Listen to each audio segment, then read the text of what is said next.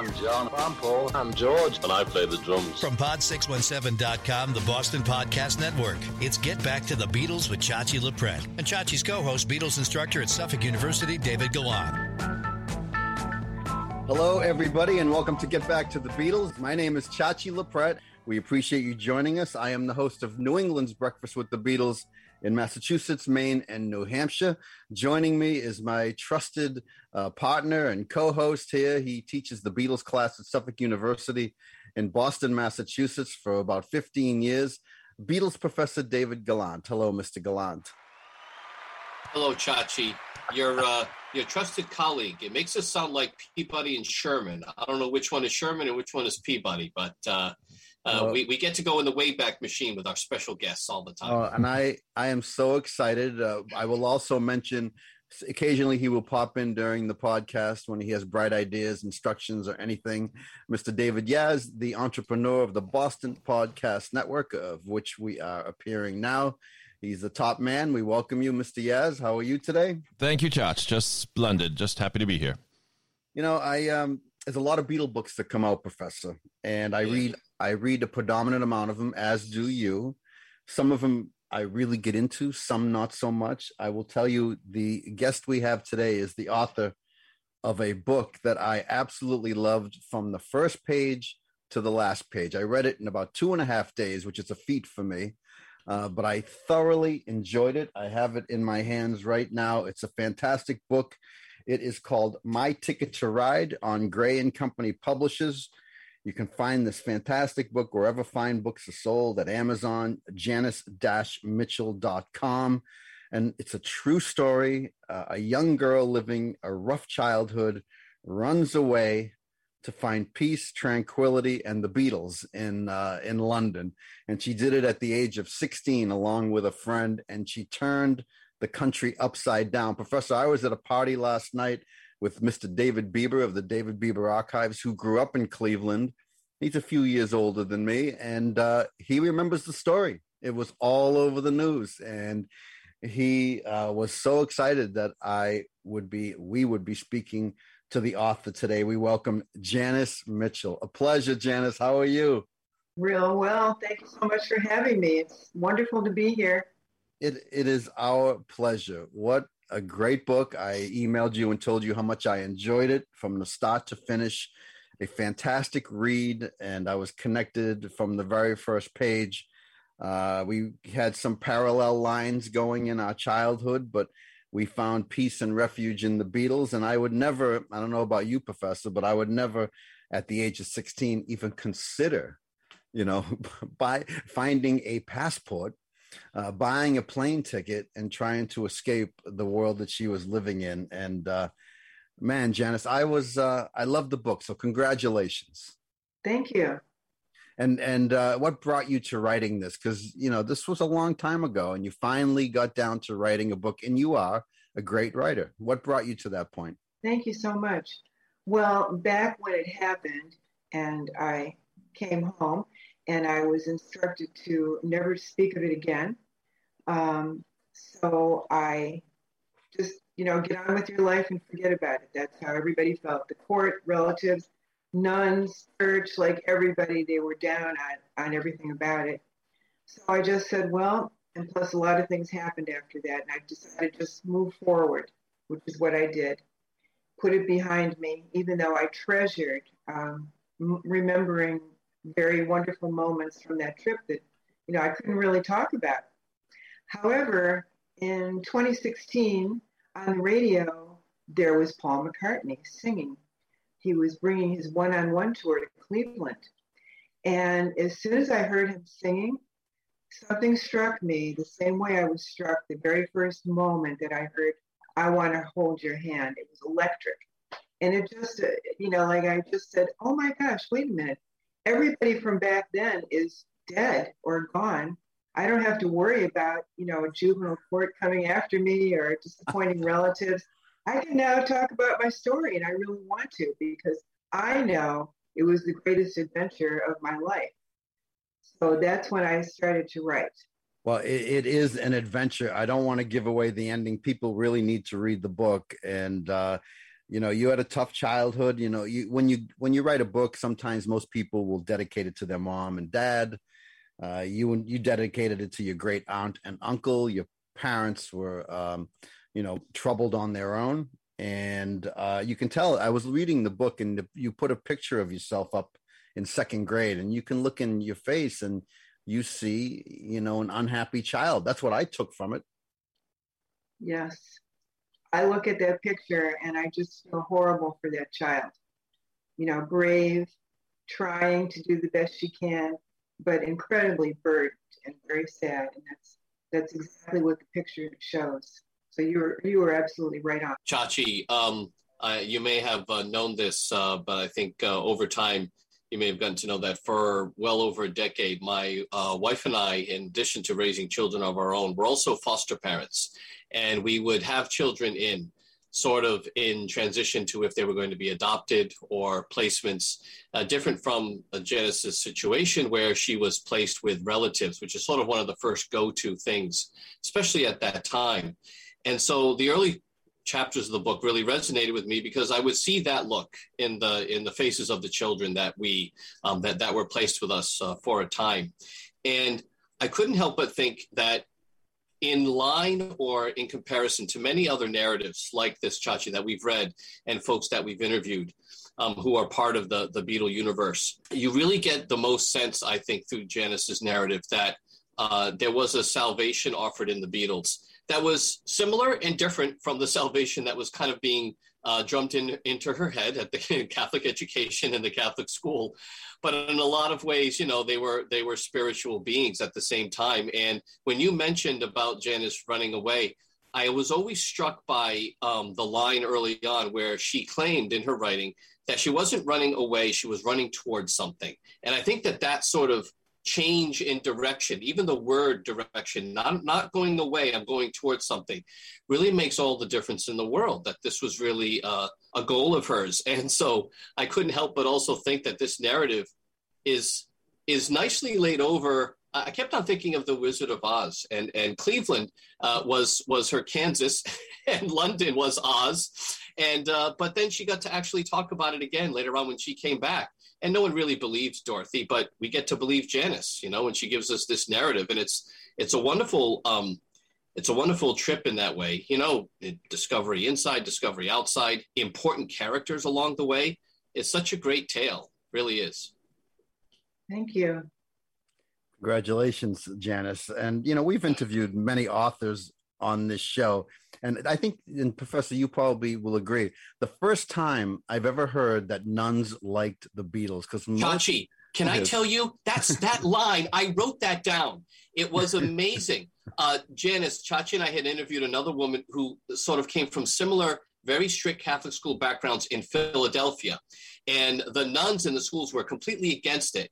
And so where were these hip nuns in Cleveland coming from as opposed to Philadelphia, and that they loved the Beatles when, those at home did not? How did that work, that the nuns loved the Beatles? Can you imagine? I can't imagine, Chachi, some of the nuns I knew in at Sunday school or catechism with a transistor radio, singing She Loves You. I just couldn't imagine that. How did that work, Janice? Well, I mean, I can't speak for the nuns, but I can say that at that time, we just went through such a horrible November 22nd, 1963, when, our beloved Catholic John F. Kennedy president was assassinated. And the nuns, of course, totally devastated. In my school, Ursuline Academy of the Sacred Heart, Catholic Girls' School, there were 3 pictures on the walls: the Pope, Jesus, and John F. Kennedy. And I think Kennedy's picture was larger than the Pope or Jesus. And when the Beatles music came along, it was just so happy that I think it actually lifted up the nuns as well. And I saw, when I was doing research for the book, I went to the Ursuline archives to look at the yearbook from that year. And they had actually quoted Paul McCartney's songs stringing along the tops of the pages in the yearbook.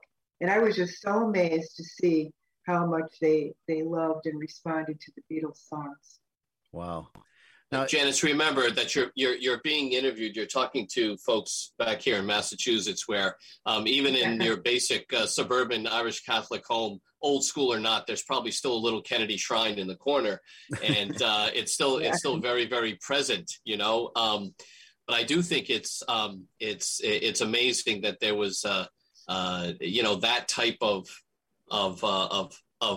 iconography, but somehow the Beatles would have been right part of it. I mean, if you went back to talk to the nuns when John said that the Beatles were bigger than Jesus, they may have had a different opinion at that point.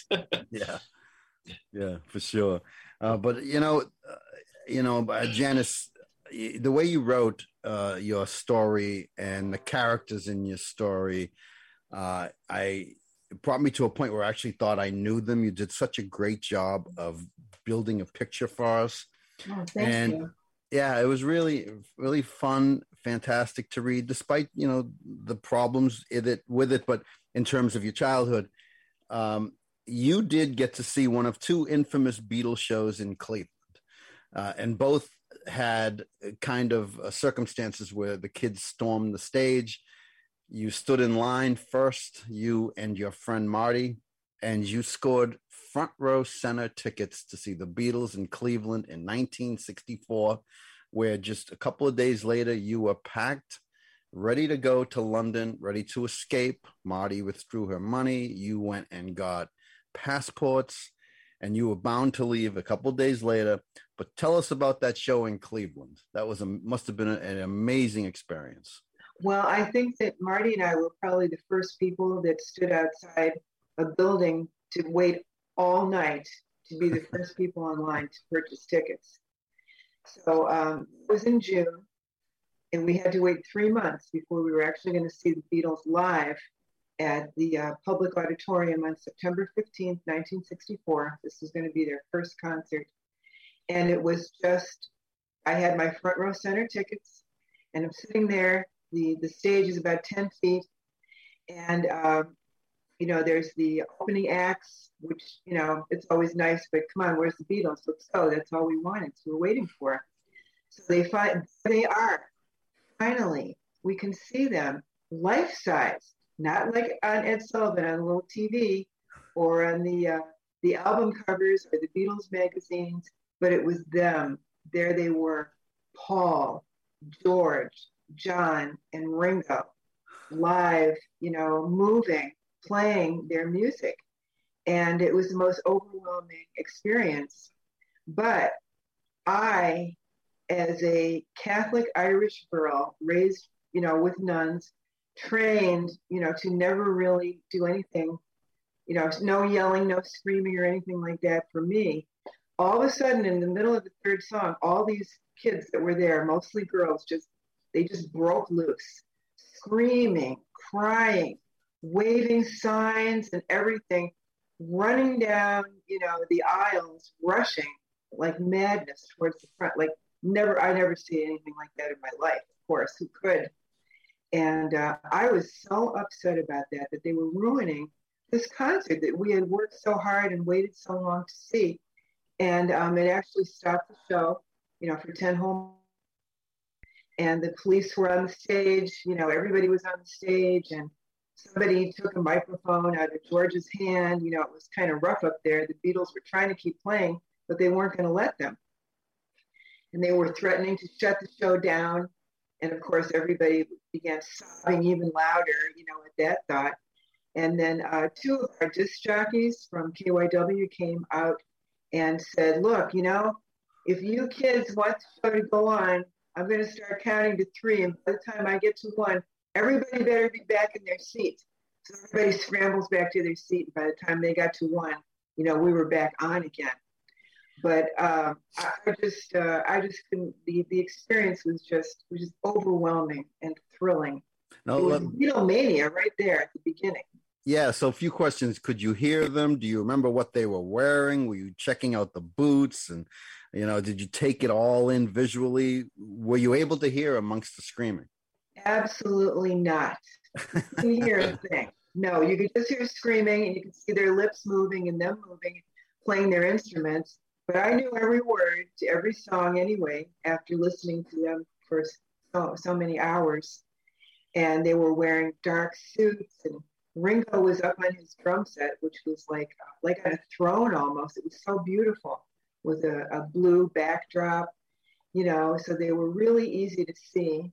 And I think their suits were dark, and of course their boots, which we call Beatle boots, but I think they were actually known as Chelsea boots. I'm not sure, but that's right. Having their feet, and just doing what they do. And they just maintained a professional stance up there once they got back to playing, and Paul was the one who really took charge of that conversation. He got the word from George that it was okay to continue playing, and Paul says, "Thank you. I hope that you like our next tune, which was a song on our Capitol Record album or something similar to that." And boom, they were just off to the races again. It was incredible. Wow. David? Well, Chachi, there seems to be, and the name escapes me now, but it seems as though the early Beatles' impact on Cleveland has been profound, and it has produced several books. I forget the man who's written about the Beatles in Cleveland as well, that those concerts really made an impact on the city and on the youth of the city. And I think Janis's narrative around the time of staying there all night was quite striking. First in line, the police officer took her name. She found him again the next morning, yes, verifying that she would be first in line. And, when she got the tickets in the mail, or the letter in the mail saying she had a right to the tickets, it reminded me of Charlie getting his in Charlie and the Chocolate Factory, right? Or Willy Wonka, that he had a golden ticket, and that was Janis's golden ticket. And I guess the other thing that was amazing is it seemed that the other kind of, I don't know whether you would say dangers or troubling adults in Janis's life were closer to home. And when she was out in the wide world, there seemed to have an amazing ability to negotiate the world out there. And everyone seemed to be rather kindly, or in comparison, rather kindly. And I think that, whatever was troubling in Janis's young life just made her very strong and confident in a way. And I think that strength and that confidence makes its way into the writing. We always say that kids grow up so fast these days. Well, you know what? They grew up fast a long time ago, too.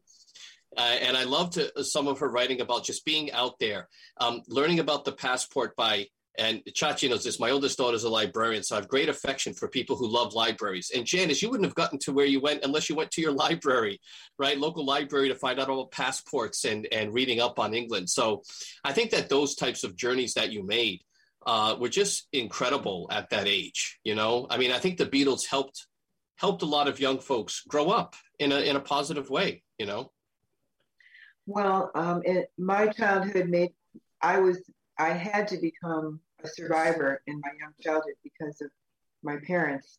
And I was able to do it. I knew how to make my way around my little streets that I lived on, trying to stay safe, really, from my parents, who were pretty abusive, and find ways to eat, get food for me and one of my younger siblings, and just scramble all the time to protect myself. So being able to do that, really, that was just who I was. And I took that survival mechanism, which I was very good at, into my teenage years.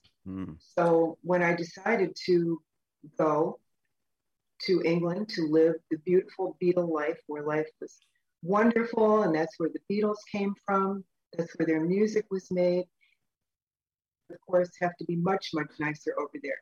Beatle land, that's what Right. So figuring out how to do it, really, for me, was pretty easy, because the library was the place I spent a lot of time at. And in those days, of course, there was no computers, no internet, no iPhones, there was no technology whatsoever. You go to the library to find things out, and the librarians were always there to help you. They didn't judge you, they just helped you for whatever you needed. So that's where I went to find out how to get a passport and get the application, how to fill it out.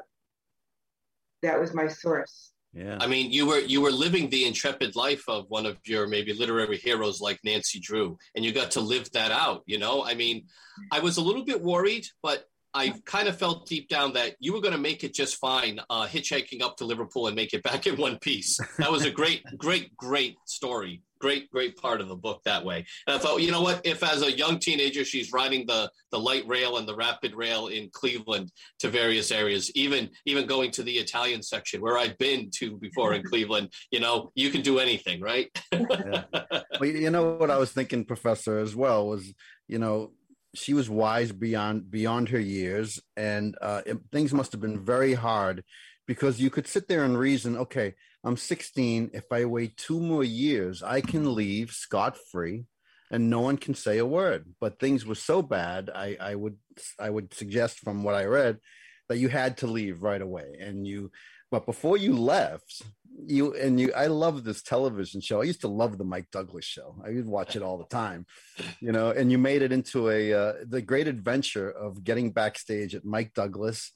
And, you know, unfortunately, we just, you know, obviously Bill Wyman passed away a while back, but you have an incredible story in the book where you find yourself in the Rolling Stones dressing room, and Bill Wyman wants to take you away with him. And when you look at it, Professor, he would have got arrested for kidnapping, right? A 16-year-old. You know, we were getting into some dicey territory there, you know, but yeah, come on tour with us, you know, and her foot was at the very edge of the abyss, and she withdrew it back for a moment. Yeah. I wonder what would have happened, Janice, if you did decide to go on tour with Bill Wyman and the Rolling Stones. I don't even want to think about that, because I learned a lot about Bill Wyman in the following years. Yeah. But there was no way I was going to go, because that was in June 18th. And the big plans were already there, you know, to leave. We already had tickets, passports, and everything. And we were leaving the morning after the Beatles concert. It was all set. Why waste any time? Let's go. And it was so clandestine how you got your luggage and everything. And there you are, at 16 years old. I can't imagine the wherewithal of, you know, first of all, you have a stopover in New York. That would have freaked me out right there. And you fly along with your friend Marty, with the money in your pocket, and there you are in London. Yes, there we are. That was where I was the planner for everything, and she provided the money. Okay, so it was a perfect partnership. So my planning only went up to and included arriving in London, and then I had no plans after that. But I knew it was all going to work out. There was that gap, Chachi. There was that gap, and that Janice writes about, where it kind of hits her, and she is sort of half admitting it to her co-conspirator, that this is as far as my plan is taking us. You did have that other part of the plan. We're going to work for Brian Epstein, but you sort of put that on the shelf where you got there. And maybe that plan, even you thought was a little bit harebrained, and you didn't quite have a plan to put that plan into action. But you did have that plan, but that was a little bit more of the extra fantasy, I suppose, you know? Well, that plan was hatched, you know, back home in Cleveland Heights. And I did write Brian a letter, you know, telling him that I could type and I could file, you know, good skills for a girl. And I figured he was so busy at that time, I had to always try and find work, because I always did have little jobs here and there. So that was always part of my plan. But then after we got there, life just became so incredibly wonderful. Doing all the things I really wanted to do, be where there was music all the time. And the kids in Soho and in England, they were very different than kids in America. They were more independent, and they had more freedom. They could make a lot more choices than we could. The restrictions that we had were not so much there. So this was kind of like my place. I loved it. I was meant to be there. You know, and it seemed to be safe there. I mean, you got Mick and Paul and Roy, if I'm remembering the names correctly. And they never tried to take advantage of you. They always made sure you got home. Sometimes they slept in your hallway, never really asked to come in. So, and of course, there's the whole saga of the police. When the Beatles came to Boston, one of the biggest complaints was the fact that the police treated them badly and treated the fans badly. And part of your story, I don't want to get into the ending, but there's a definitive difference between how you were treated by the Bobbies in England as opposed to the Cleveland police. It was just a vastly different situation. It was night and day. I couldn't believe it, really. I mean, the police in London, they just treated us like, well, this was a lark and it was kind of amusing, but everybody's okay now. So, why worry? And, and they gave us this fantastic breakfast, like breakfast for the Beatle girls. We don't always get VIPs here. That's how we were treated. It was like amazing. And then come back here and it's like I'm a criminal. Yeah, I mean, it's really crazy. And, Mick, you had a special relationship with Mick and you painted a very nice picture of him. You seemed to know who he was when I was reading it. Thoroughly enjoyed it. He was respectful. He always took care of you. And there you are going to all these, clubs, having fun, like a new bohemian. And, I always wondered, I wonder why you never actually went to Abbey Road Studios, thinking, but you were from the Beatle magazines, the fan magazines. This is the clubs they went to. I suppose if they said, well, they recorded EMI Studios, you might have gone there, but you went looking for a needle in a haystack, the Beatles being randomly in a club that you happened to be at. That was the hope. And plus, I was fully absorbed into the whole scene. I was one of them. I was living the life, and I loved it. I loved everything about it. It was neat. And, all the music was incredible. And one of the clubs, we were told, well, the Rolling Stones were the house band here just 2 weeks before. Oh, and now the Kinks are the house band, so we were just there while this was all happening. All the music was all the time. Bands, kids. There were so many bands, so much live music, and that's what we did. And that's what I just loved it.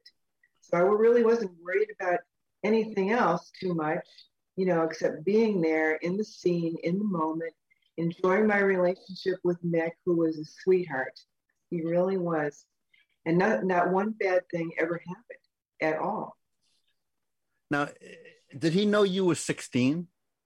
Or that was never discussed? That was never discussed, no. Wow.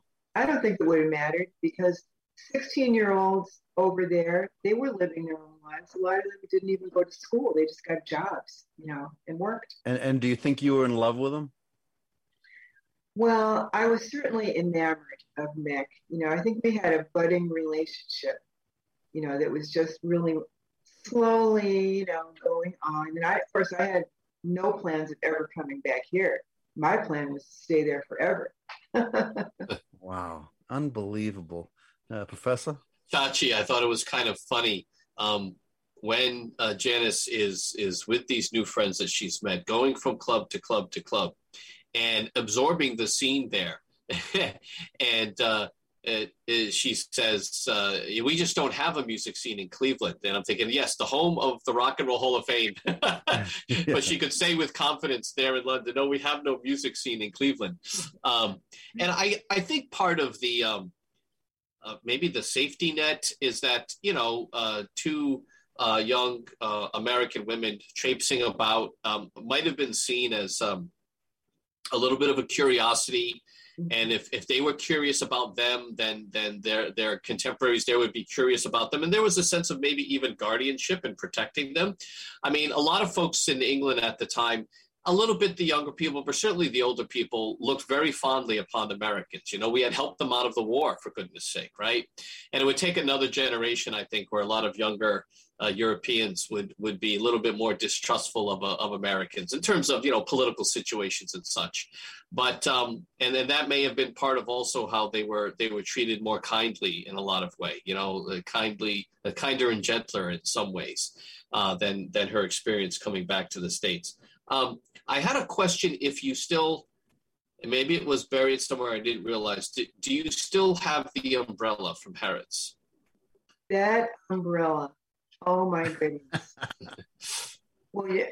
I was thinking of Rosebud, the sled from Citizen Kane, that the umbrella is so iconic, Oh, I only wish, but as we were treated so horrifically here, and were dragged from the airport to the juvenile detention home in Cleveland, which was probably one of the worst, horrifying experiences that I ever had. When we were actually bonded out, which I didn't even know what bonded meant. I just knew that it meant I was out. And I was very absorbed into my reunion with my relatives, which was extremely poor experience. And I hadn't even thought about my umbrella. So the umbrella remained inside somewhere, the juvenile detention home. Probably someone thought, oh yeah, this is nice, I'm keeping it. Of course, it was a gorgeous umbrella, and they didn't even think of giving it back to me. So that's where the umbrella, the last place I saw it. Well, you talk about Harrods, and I had the same type of experience, and I don't mean to be bragging or anything, but I went on tour with Tony Bennett for a week in London, and we were going to a play in the West End, I think it was, and I didn't have shoes. I brought sneakers, and he's, hey, Chach, let's go to Harrods, and I'll buy you some shoes, and he... And we were, I felt like I shouldn't take my time. I'll just buy a quick pair of shoes. And I bought the worst, tightest, most uncomfortable pair of shoes. It's like that old Steve Martin bit, Cruel Shoes. Yeah. And I remember walking in them, and it just killed me. And it's funny, we went to see a play, and we both fell asleep halfway through it, despite the shoes. But I still have the shoes today, and they mean a lot because you know why? They're from Harrods. So I get it, Janice. Yeah, I know. I wish I had that. I loved it. Wow, what an adventure! And so, Mick takes you to Liverpool. Finally, you go to Liverpool, you hitchhike there. Yeah. And sleep in the fields 1 or 2 nights here and there, and eating meat pies. They don't sound appetizing to me. I'm not a meat pie guy. Maybe a chicken pot pie guy on occasion, but they're great, Chachi. They're great. They're called Cornishes. They're fantastic, crimped around the edges. Yeah. And you discovered the greatness of fish and chips, and I would venture a guess that was where you discovered alcohol, right? Did they say put a little dash in the drink? How did you describe it when you? A splash. A splash. You didn't know what splash was. I had no idea. It happened in one of the clubs with 2 of the other boys, Paul and Roy. They were like the cosmopolitan Londoners, and they decided that they would offer us Cokes with splashes. And I had thought it was like, you mean a colorful thing, like something red that you put in a drink. That's what I assumed it was, but I learned quite well that that's not what it was. It was alcohol. Now, Janice, were they putting rum in? Were you having a Beetle drink without realizing it, a rum and Coke? I really, maybe I was. I never knew really what it was. I just knew the effect. Oh, I love the way you called Tony at 3 a.m. You had several of you had any splash that night and had lost track of them. I'll take it to heart that yes, you were having a Beetle drink without even realizing it, or several of them. Because what else would you splash into Coke to give you a bit of a kick? Would be rum. It works perfectly well. Yeah. You're probably right about that. I never thought about that, but yeah. Yeah. Yep. Yeah. But you know what was cool? You went to NEMS. It was closed, but you went to NEMS. You stood out front. Must have been a surreal experience. It was, and I was hoping to see Brian Epstein in there. I was thinking, he'll be in there. Maybe he'll come out, and maybe I can ask him for a job then, but a job in London. We had a very short amount of time there, but we made the most of it. Wow. A fantastic story. We're talking to Janice Mitchell, My Ticket to Ride. Before we wrap up, I have a few more questions. I mean, although we have the luxury of seeing Janice, everyone's listening on the podcast, but I'm holding the cover of her book. She does not look 16, first of all. She looks older than 16, so I can see how you probably weren't hassled anywhere because no one really realized how old you were. But all this was happening, and it was such a simple time back then. I'm a first-generation Beatle fan, but you're a couple years older than me, Janice. But all the while, the country's going crazy. There's newspaper articles. There's no social media. You don't even have a TV or a radio in your room. You haven't listened to a Beatle record while you were there. Cleveland's upside down looking for you, and it's all over the country. Mick Jagger apparently makes a comment about it, and I don't want to give away the end because you got to read this book. It's called My Ticket to Ride. I just found that it must have been such a shock when they threw all the newspaper articles on the table for you to read. Yeah, at the police station, where the Bobby said, "Oh well, we have a pool. The first officer who finds you is going to get all this money." And I was, what? He says, "Yes, don't you know that everybody's looking for you?" I said, "I didn't know that anybody was looking for me. I had no idea that this was such a huge thing, And he showed me some of the newspapers, and I was astounded that anybody wanted us back at all. Chachi, I love the way Janice structures it in the book too. For those for our listeners who eventually can maybe get the book, and this isn't giving away the ending; it's giving away the process. Basically, you've got a short chapter that of the newspaper clippings, and then a parallel chapter where Janice is hitchhiking with her friend in Liverpool, completely unaware that the other part of the world is all, I would say, a Twitter, but before that's using the word before Twitter existed. And it does point out the changes in technology that these two worlds could be going on simultaneously, one not knowing anything about the other, hunting, and then, alternating back to what's going on in London, then another newspaper clipping, and then back to what's going on in London and Liverpool. And I just love the way you do that in the book, Janice, how it's your rhetorical strategy, as we call it, the real world newspaper reporting and your own personal reportage, and then back to the newspaper reporting. It's really a great back and forth. You do get a sense as a reader, though, that this mystery is about to end and they're closing in, It's so then in that sense, it has great energy. The book has great energy, as it goes along. Oh, thank you so much. I agree, Janice. I just love the book. And, you come home and, Toots and Margie, or is it Margie? Is it Margie? Margie. Margie. Yeah. They tell you that you're dragging the family through the mud. And compared to today, that was good mud. It's like, my word. Imagine how simple life was back then. A young girl in a troubled home just wants to get away and have all that burden off of your shoulders and to go look for the Beatles. And you were treated like a criminal. Crazy. I know. We didn't really do anything wrong. We really didn't. No, you didn't. Now, do you consider yourself the reason why they banned the Beatles in Cleveland? Although they allowed them to come back later, I think, right? Absolutely. Oh, there's no doubt about it. And I presented the evidence to that. Oh, and the judge that you had and that great lawyer that should have represented you. It's such a really fantastic story, and I just loved it. It's on my top 5 list of all time. I love the book. Oh, thank you. I was taken by it from the very first page. Now, since we have now the luxury of retrospect, I mean, how many phases of attitude changes about that time did you go through compared to back then? What is your recollection now? And I mean, you know what I'm trying to say? What has changed? I mean, I'm sure you went through a period of hating your parents. Did that ever change? What was the progression of emotion through those years, if you can understand? Well, through the following years, to the present time, when I wrote the book? Yes. Yeah. It was rough. It was very, very rough. The things that I couldn't understand, that I always wish I could. Like, I think it's the kind of questions that people ask themselves that go through, terrible situations where they have no control over it. And you always ask, well, why?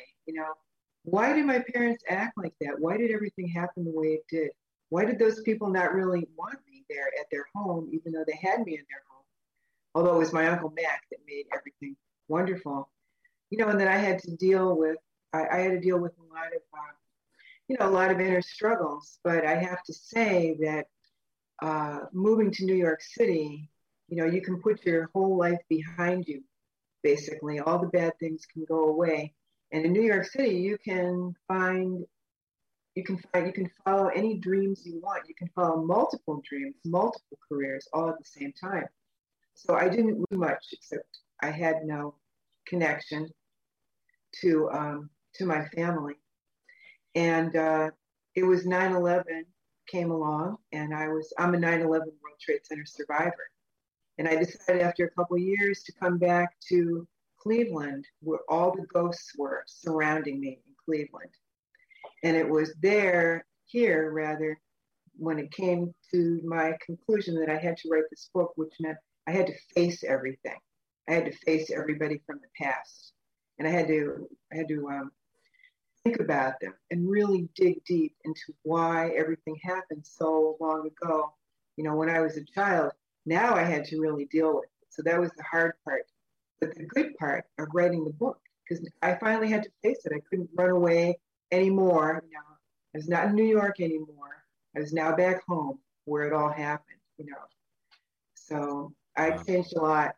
I learned to be, the only way you can really move forward is you have to forgive those people from the past. You really have to. You have to look at them and think, well, I don't really know what you were going through at that time.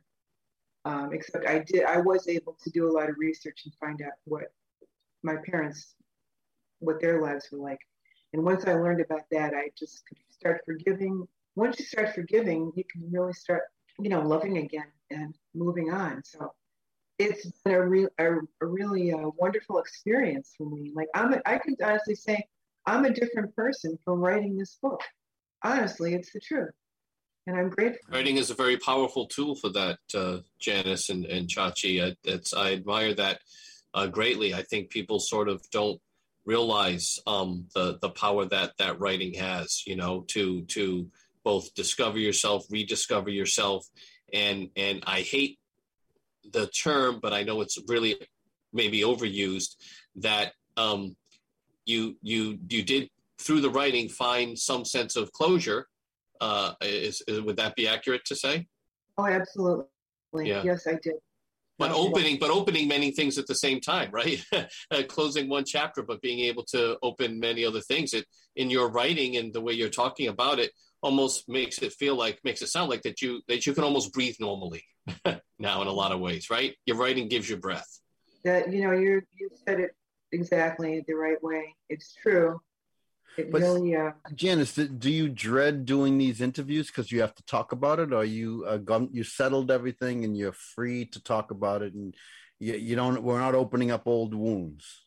No, I don't dread it at all. I mean, this is part of being free. That you can talk about your past, you can talk about the things that you've done, you can talk about like the greatest adventure of my life. I can talk about that now. I don't have to worry about how it's going to affect anybody. I really enjoy these interviews because, I don't mind, because I've settled within myself that this is what I did. This is who I am. And I am this way. I'm happy, and I couldn't change anything from the past. Well, so I will, and good for you, but I will say, trauma comes in all forms and in all different ways. And you certainly went through a lot of trauma as a child. And, I have as well. And I got to a point where I look back and I go, well, if it didn't happen, I wouldn't have met, Ringo, Paul, and George on several occasions. I wouldn't have a radio show for 40 years now in Boston. Yeah. I could have turned out to be someone completely different. So things happen for a reason. And I came out on the good side of it. And I'm happy to say that what I see, it's been the same for you, Janice. So congratulations. Well, thank you. Well, the one thing that did meet the Beatles. Yes, I did. I started in 81, so I missed on John. But as the professor will back me up, I've interviewed Ringo many times, Paul several times. I've been in a dinner situation with Paul, and I interviewed George. So who was your favorite Beatle? That's the one thing I don't think you mentioned in your book. No, I didn't mention it, that George was my favorite Beatle. Me too, Professor. Yeah. There we go. There we go. Chachi, don't forget that who is mentioned in Janice's book is Pete Best, and I know I've met Pete, you've met Pete, you've interviewed him many, many times as well, Yes. and he's an important part of the story. You know, in reading Janice's book, when I talk to my students, when we get to 1967 and Sergeant Pepper and the fantastic song on Sergeant Pepper, She's Leaving Home, and the story, of course, of Melanie Coe. And now I get to say, it didn't start then.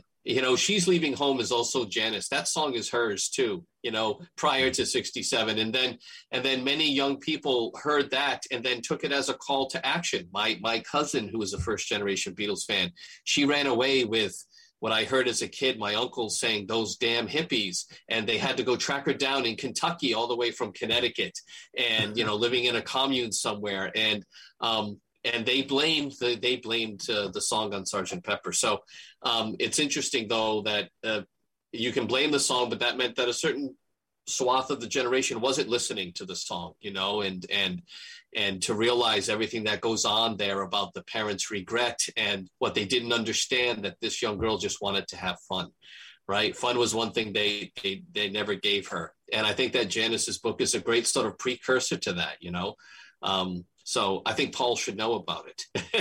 I do. He wrote and that song. He should, I'm going to try how close I came to actually meeting Paul back there, because the Beatles had been tapped to try and help find us. They were enlisted in the search. And I didn't know this until doing research for more articles a few years ago while I was writing my book. And I found an article in London, 2 articles in London newspapers about how Brian Epstein contacted the embassy and said that Paul McCartney is on standby to come and say hello and goodbye to us. But the embassy said, no. Janice, that would have made other teenage girls want to run away and meet the Beatles. You'd be opening up a can of worms. I mean, they could have done it under the darkness of the night, getting him in and out. It didn't have to be publicized. Yeah. But shame on the U.S. Embassy. I mean, once the United States became involved, things turned bad for you. I know. It's crazy. Here I am, I'm begging this man, please, everybody, can you at least make a phone call? Yeah. After everything we've been through, no, not at all. So that's how close I came. I will tell you, Professor, I think there's a movie in this book. I think it's a great movie. There's so many different legs in this film. There's fun, there's joy, there's pain, there's family, and what the bad part of family. Let me ask you some quick questions before we go. Did you ever speak to Marty again? Is she still with us? Did your friend who you went to London with, I know she was angry at you for a long time. How did that play out? It didn't play out well at all and I think it had to do with the money, and also the horrible influence of me. So her family got her out and away from Cleveland. And I was able to speak to her one time in 1968. Somehow I had her phone number. And I was thrilled, thinking, oh my gosh, we're going to relive everything. It's going to be joyous and fun, and we'll be laughing about everything. And she said, you know what? Don't ever call me again, because I have a new life now. I'm married. I'm glad she got married. That's what she wanted. She said, my husband and his family, they don't know anything about this. And I teach Sunday school, and they don't know anything about it. And I don't want anything to know about it. And that just broke my heart. That's terrible. That's terrible. You guys did nothing wrong. I mean, it's okay. You spent her money, but come on, it's only money, and you have memories that you will never replace. Okay, so you never saw Mick again. Do you still have the phone number, the piece of paper? Did you keep all that stuff? Oh, how I wish I still had that piece of paper. And I only spoke to him just the one time when I could, and they were wanting me to come back, and I was hoping to come back. But so many things happened after that my life just, became more chaotic, but in different ways. So, no. Yeah.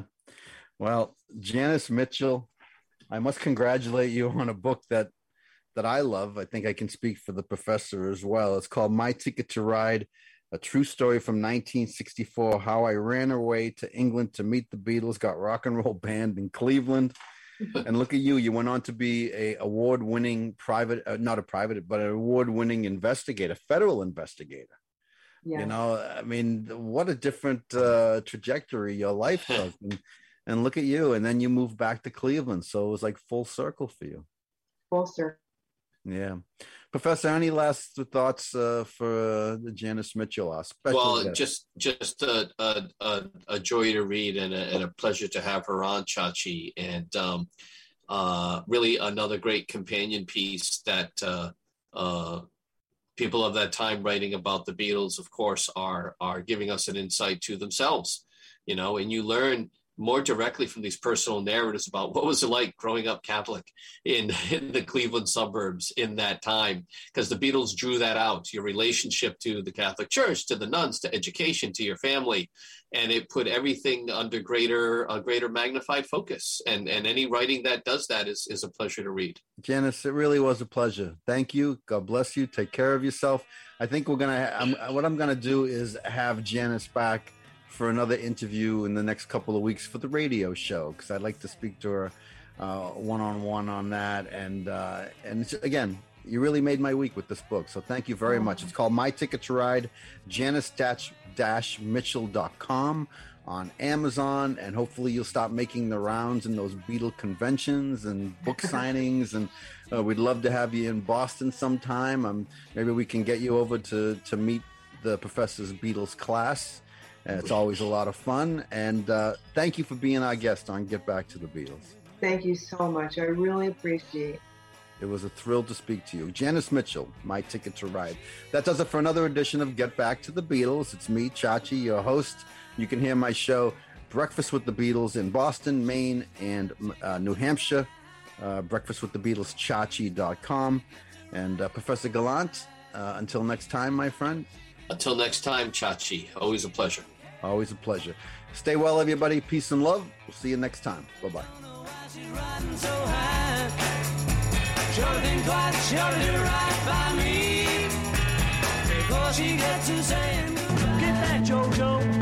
Make sure to check for the latest episode of Get Back to the Beatles with Chachi LaPrette at pod617.com, the Boston Podcast Network.